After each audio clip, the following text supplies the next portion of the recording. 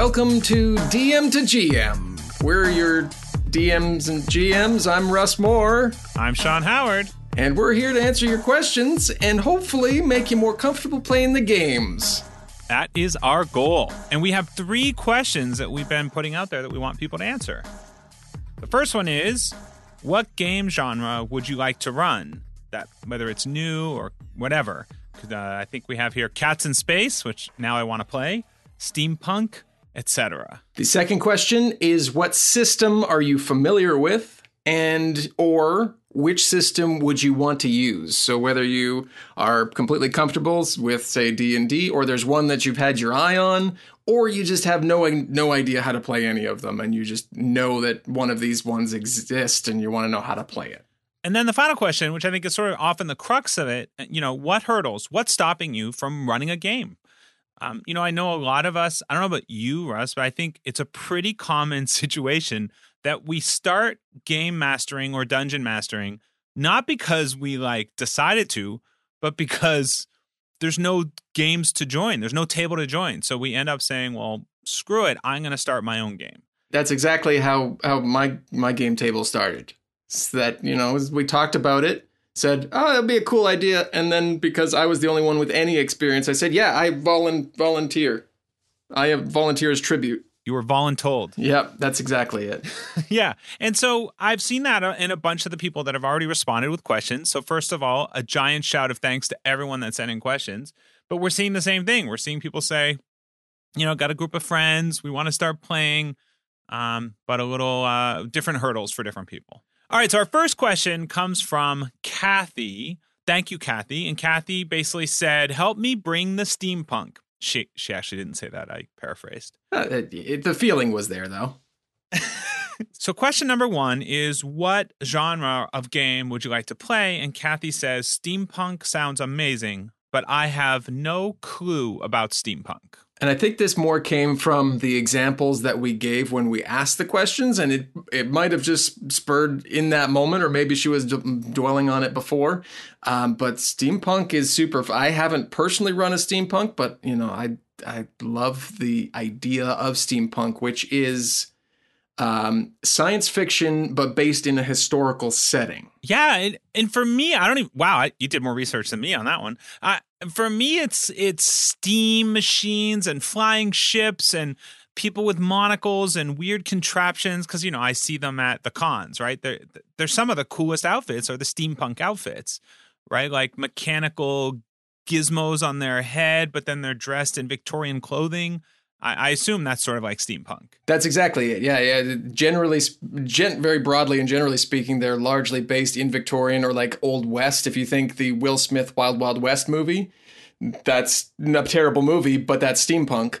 So to be able to run a steampunk setting, pick a moment in history that you are comfortable with, familiar with, just really enjoy and don't mind doing a little research in, and then you can pepper in these body modifications, firearms, space type atmosphere. And then you can use, obviously we'll get to how you can do that within game mechanics, but that's kind of the setting as to what it is. Yeah. And you know what? You don't have to know what steampunk is. Kathy, take whatever is awesome and interesting to you about steampunk and just do that.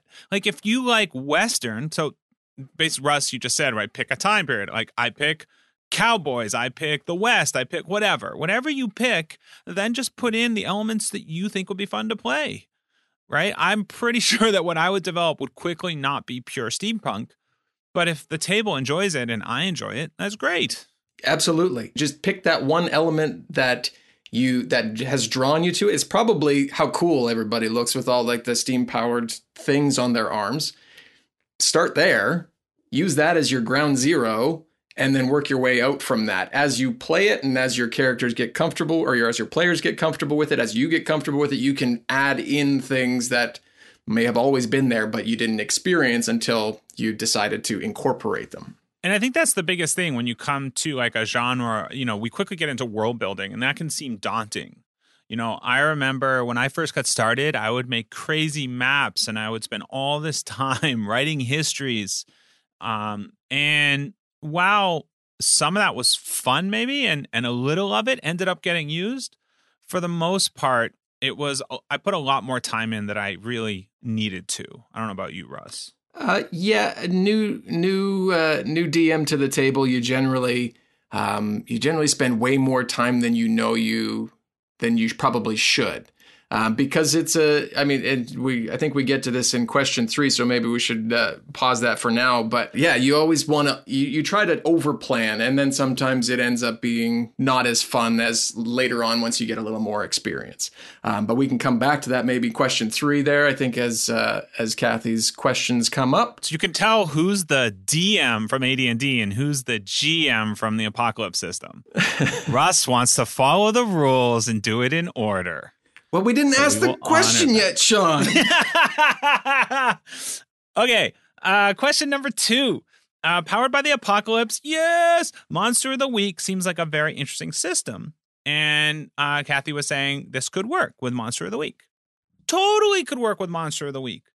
Totally could work with a Powered by the Apocalypse. I think the answer there is yes. And, the great thing is that the Monster of the Week book is all in one. You spend the $25 or you buy it used somewhere. So one of the greatest things about Evil Hat is if you can show them proof of purchase, they will give you the PDFs as well, which is really great. It's all in one book. I mean, one of the daunting things, and it's a little bit better now in AD&D 5e, but in a lot of the other systems, certainly D&D in the old days, is you had to buy a lot of books, a lot of stuff, and it was a lot of things to ramp up on. Monster of the Week, you can run that game from one book and reliably well, or the one PDF. So I think that's a big check mark.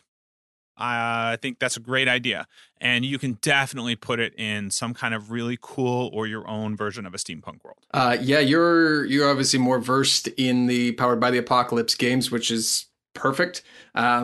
If we were to touch on D&D, like, it could definitely be done, but it would take more work. As you said, there are a lot more books, a lot more mechanics-based things that you would need to alter and tweak in order to get the firearms and the space tech, which they have built into the player's handbook and the DM's guide, but just a little bit more to think about. Whereas I feel like Powered by the Apocalypse, which I've played Fate Core, which again, Evil Hat, very similar, more decision-based gameplay, and you use the mechanics just to kind of help you along the way. So you can kind of set it and then use them as you will as you go, if I understand it correctly. Yeah, no, 100%. One of the greatest things about Powered by the Apocalypse systems is that you as the game master are not responsible for all the mechanics. And I think that's something that I didn't really understand when I started, because I'm pretty new to Powered by the Apocalypse, really. Right, I've only run one campaign through it. The really cool thing is that when you have specialized moves and player sheets, the players have those. You need to be familiar, but when a player goes to do something at the table and then they say, "Oh, and I want to use my move," you basically just have them read it. Like, they're responsible for understanding their player sheet, and they might have questions, in which case you just work through it together. You don't have to have the answer. And it really struck me that for a new GM, it means that you don't have to constantly be flipping open the book and being like, "Oh, I'm the one that has to know how to do this saving throw or this whatever," right? I can sort of just learn the 5 or 6 basic moves and then sort of rely on my players to help as they get new moves, which also happens slowly, to sort of help me manage through those situations. So question 3 from Kathy. And this is really the crux of it. And I think this is often going to be the case, right? It's going to be question 3 where we get to the meat. So a hurdle for me in every system, Kathy writes, is that I always want to run my own game in my own world. Yes, Kathy, that is awesome. Cheer. And that is very prep intensive. Yeah, like Russ and I are 100% on board. Now, wait a minute, Russ, I got to put you on the spot here. Now, you weren't running a homebrew for the longest time. No. Are you running homebrew now? Yes and no. Ooh, yes and hybrid? No. It's a hybrid. So nice. Dungeon started within a full module, and she gets to kind of that, published adventures may not have flexibility that get to her, cater to her players. So we started full adventure module with our first season of Dungeons and Dragons. Throughout that, we realized that, or at least I realized, I think our players felt it too, that there were things that we came across that we really liked and we wanted to expand on. But if we wanted to expand on it, we'd be playing this module for 18 years. And if you've listened to that show, you know we don't do things fast anyways. So I believe you're at 5 years. 5 years. 5 years playing 2 modules. Yeah, so but so yes, published modules can give you a good launch point. But moving beyond that, we wanted to expand the world. So we're still within the Forgotten Realms world, but we're kind of picking and choosing what we like from it and tweaking it as we go to make it fit the new world, the post Rise of Tiamat world, because there's doom and destruction no matter what the outcome of that final adventure. So how did that world change, and what can we do to make that our own world after that? Right. And I think hybrid is, well, her question, she goes on, you just reference it, but she's afraid that published adventures may not have the flexibility that she wants to cater to their players, and that I'm not spontaneous creative enough to change a published adventure enough to make perfect for everyone. And yeah, I think hybrid is one of the harder things to do. Yeah. Right? Even more so if you're worried about messing something up. Because then you're just afraid, you get stuck. You're like, I don't know what to do here. I got to go look something up. Yeah. But in this case, and I'm hoping someone else will come in and ask about hybrid because I want to dig into it and how you're doing it. Yeah. But in this case, I would say if you're going to go with a Powered by the Apocalypse system and you're thinking of Monster of the Week, I don't think you really need to have a module here. If you want a module, that's fine. I'm sure you can find some down. There's tons. In this case, though, if you are really excited about building a steampunk world and you want to try this system, then I say just come up with the basics that you're going to need. And the cool thing is that, now again, I haven't run Monster of the Week, but I was just going through the book. And, the book sets you up really easily on how to set up your campaign. Like, what do you need to do as the keeper, as they call it? And it lays it all out. How do you create that first monster? What do you really need to know about the world? And I think it does it in like 6 or 8 pages. It's not that big of a book. So I think that's something that in this case I'd say just go through that exercise. And so I thought we would show what would happen if we went through that exercise. Oh, you're springing this one on me now, are you? Powered by the Apocalypse GM over there. Yeah. So Russ and I, we're not prepped for this. Nope. We're going to go through preparing for your first mystery. Okay, so basically what we need to do, I'll ask Russ, also as a listener, if you've listened to Taz Amnesty, you've listened to Monster of the Week. Mm-hmm. Basically what we need to do is we need to build a mystery, and that mystery needs to be built around a hook. Like, the hook is what gets the attention of your players. Right. Like, how do they learn about this mystery? Like, how does this surface for them? We need to come up with a monster, and then the minions, bystanders, and locations that are involved. And some of those can be threats. Some of those can be whatever. And then the mystery countdown is the only thing on this list I don't know if I understand, but we'll do it when we get to it. So, Russ. Yo. Here we go. Let's do it. Pick a monster. All right, Russ, we're in steampunk. Okay, what era of steampunk are we? You said pick up time in history. Let's maybe go Wild West, because I'm more familiar with that than Victorian. Yep, good. Wild West. Okay. Wild West steampunk. What is a classic monster that we can start with? Like they're recommending in the book, we just start with a monster. Like, it's classic. We know it. Like the thing from the lagoon, or robot. Ooh, it could be like one of those robots, like in the old 60s movies. I like the idea of like a big anaconda, or like a boa constrictor type thing. A giant anaconda. Yes. Yeah. I feel like we're doing Sharknado in the West. Okay. So a giant anaconda in the Wild West. Now, what is it about? Do we think this world? Oh, I know what it is. I want, I don't know why, steampunk to me is flying ships, so I want flying wagons. Oh, yeah, I love that. Steam-powered flying wagons. Okay, there's a giant anaconda. What's the hook? This is the mysterious event or clue that points to there being a supernatural problem to be investigated. I'm trying to remember in Taz, I think it was, the one I remember was when they went to the pool and there was the bubbling of the water, and the kid was in the water, and he was just building the tension. And you could see this thing moving across the water. Yeah. Yeah. So what do we think our hook is? So our adventurers are, I don't know who they are or what they are. They'll figure that out. But it's the Wild West kind of environment. Are we on Earth? Yeah. Yeah, sure. Okay. Right. We're on Earth in some indeterminate time where we've got flying wagons, but no airplanes.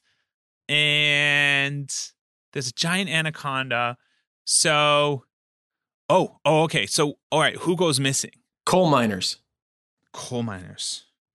How many coal miners? How many coal miners work in a coal mine? Lots. So maybe like 10 Lots. coal miners have gone missing from deep within.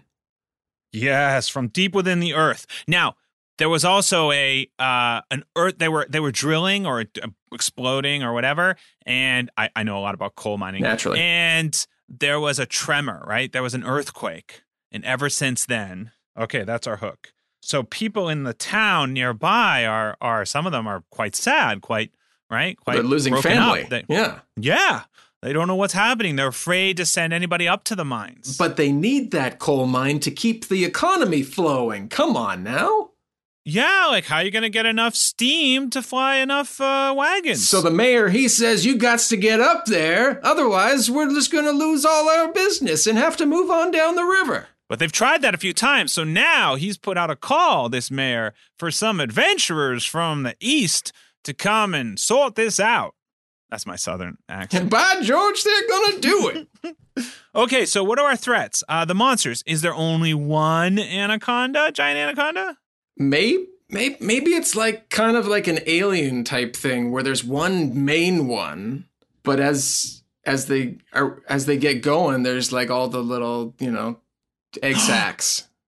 Yes, I was just going to say like alien pods. Like they eat large animals and humans in order to then plant their eggs and create sacs. Okay, so we initially think it might just be one, but really there could be small ones that we start to come across. Yeah, so there's the Cobra Queen, but as you get going, then you see these, I don't know if they could be small, because then they could just be snakes. Maybe they're big, small. Okay, big, small. Big, small. Big, small. Okay, so big, small, and maybe they come across egg sacs early on and aren't sure what they are, and they're bubbling, and they think they see a body in it, and then they, that's good. Okay. That's good, yeah. Okay, minions. Who are the allies of the monster? They're usually weaker creatures, it says here. So who do we think the minions might be? Now, yeah. And then we need bystanders. So we already have one bystander, which was the mayor. Yeah. Oh, we have whoever runs the power plant. So the head of the power plant, he should be a jerk.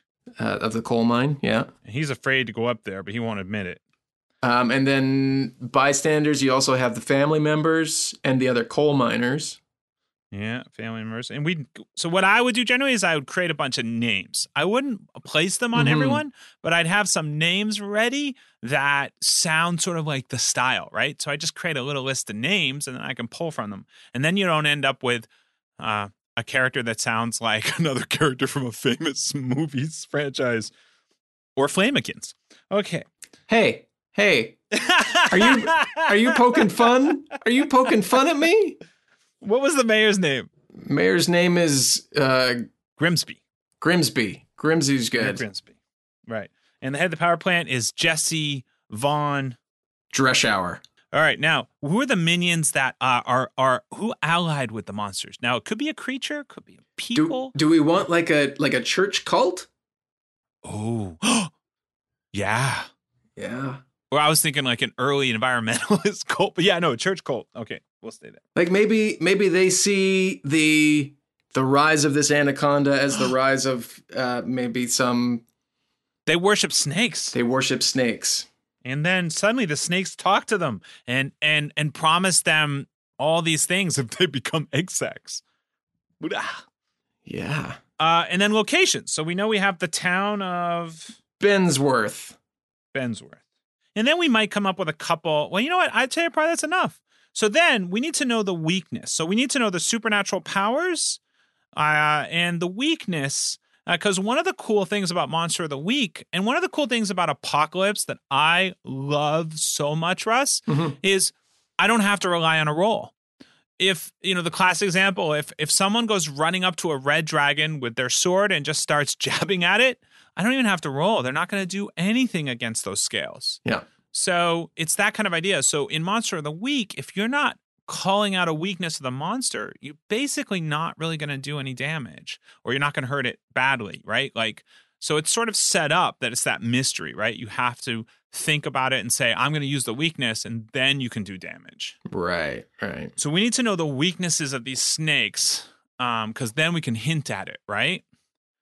Okay. Well, if they're deep in the cold, can't take cold. Yeah, can't take cold. So obviously they need heat. So cold, obvious, because cold-blooded animals. Maybe they don't do well if they're separated from the queen. They lose power, or maybe they're just kind of like a kobold or a goblin.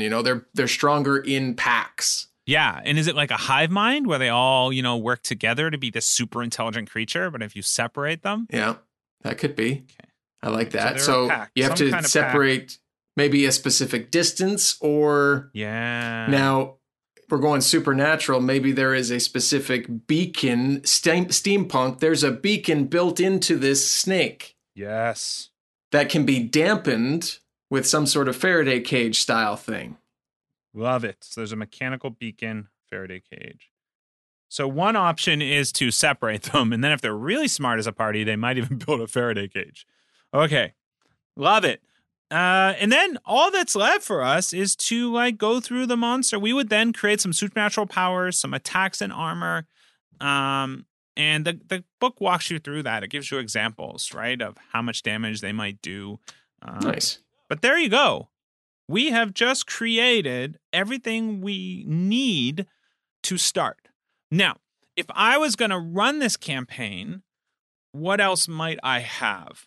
One of the cool things about the Apocalypse games is they talk about leaving space. You want to allow your players to suggest things, and you just go with it.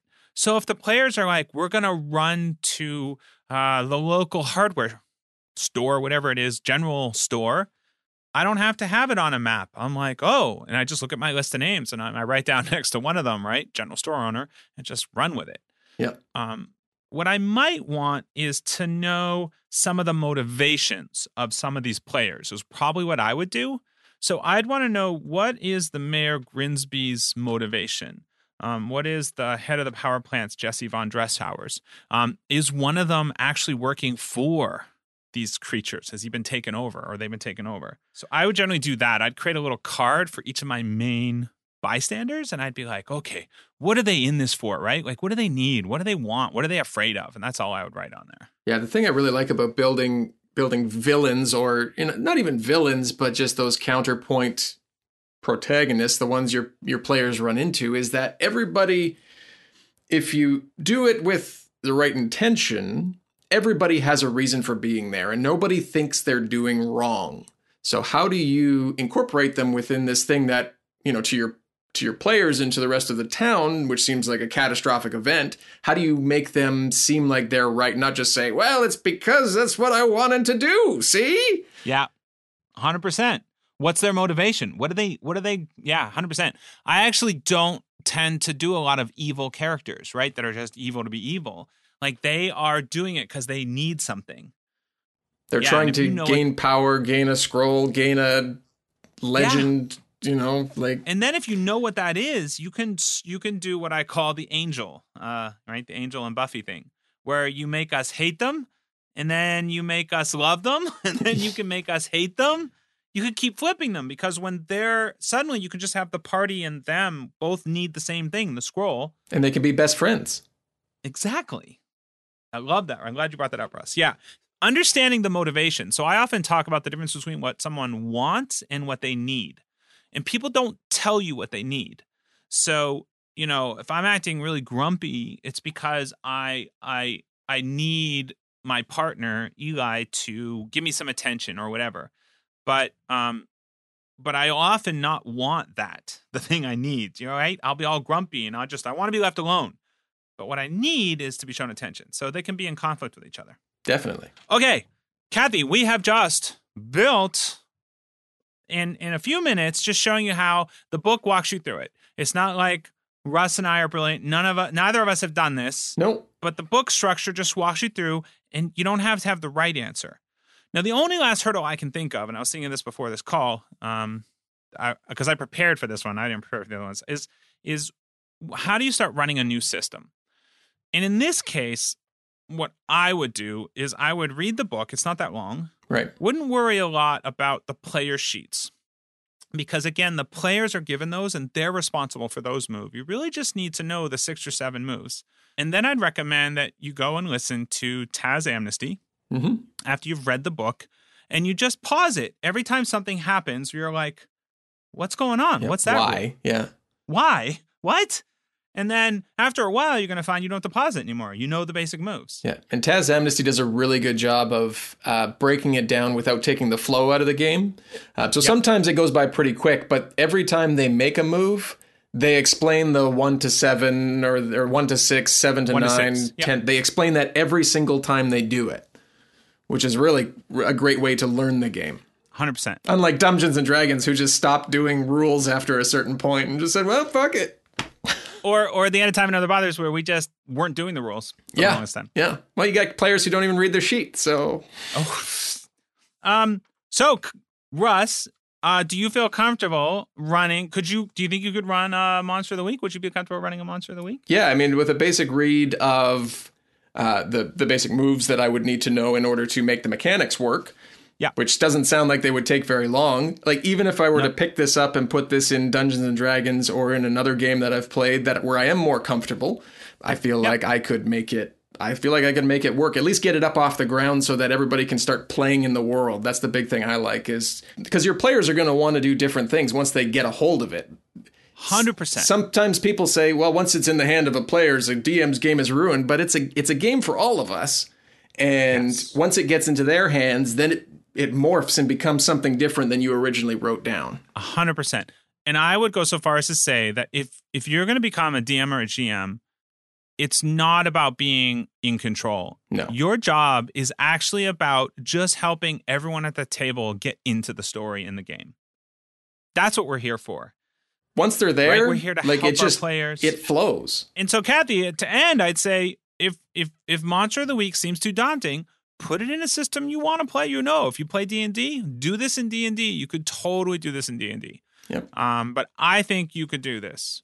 So I say go for it and send us any follow-up questions. Anyone out there that's thinking of doing this, and let us know how it went.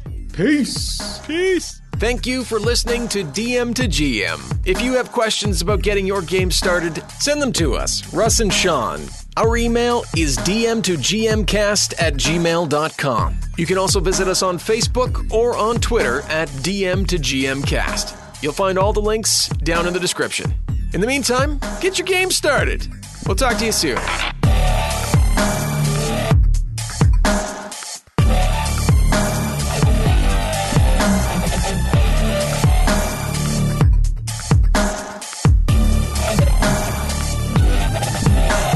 Awesome. No, I think that sounded fun. Whether it helps anybody, that's another thing. That's our outtake right there. Yeah. The Fable and Folly Network, where fiction producers flourish. Greetings, people of Earth. My name is Shmo Brannigan. I have hacked into this RSS feed with a promotional feature for the Wizard Scroll podcast, transcribing in 3, 2, 1. Hold on, let me unfurl this Wizard Scroll real quick. When out of Baba Booey nowhere, 10 humongous scorpions had surrounded the campsite, tails outstretched. Hello, welcome to McDonald's. Can I take your order? Azzy, what are you gonna get? I don't know what I want. I'm gonna get the double, triple, lobster. Oh, I'll take one too. 2 McLobsters. As if on cue, the camera panned upwards, directing everyone's attention towards the giant hot air balloon presently taking a pass over the stadium. Holy mother of sassafras, it's Gargo the Destroyer! Leaping into the fray from 420 feet in the air without a parachute! How are you liking those wizard legs, kids? They're wizard-tastic! Part of a balanced breakfast. The Wizard Scroll is available on iTunes, Spotify, Audible, and wherever else fine podcasts are found. This concludes today's promotional feature.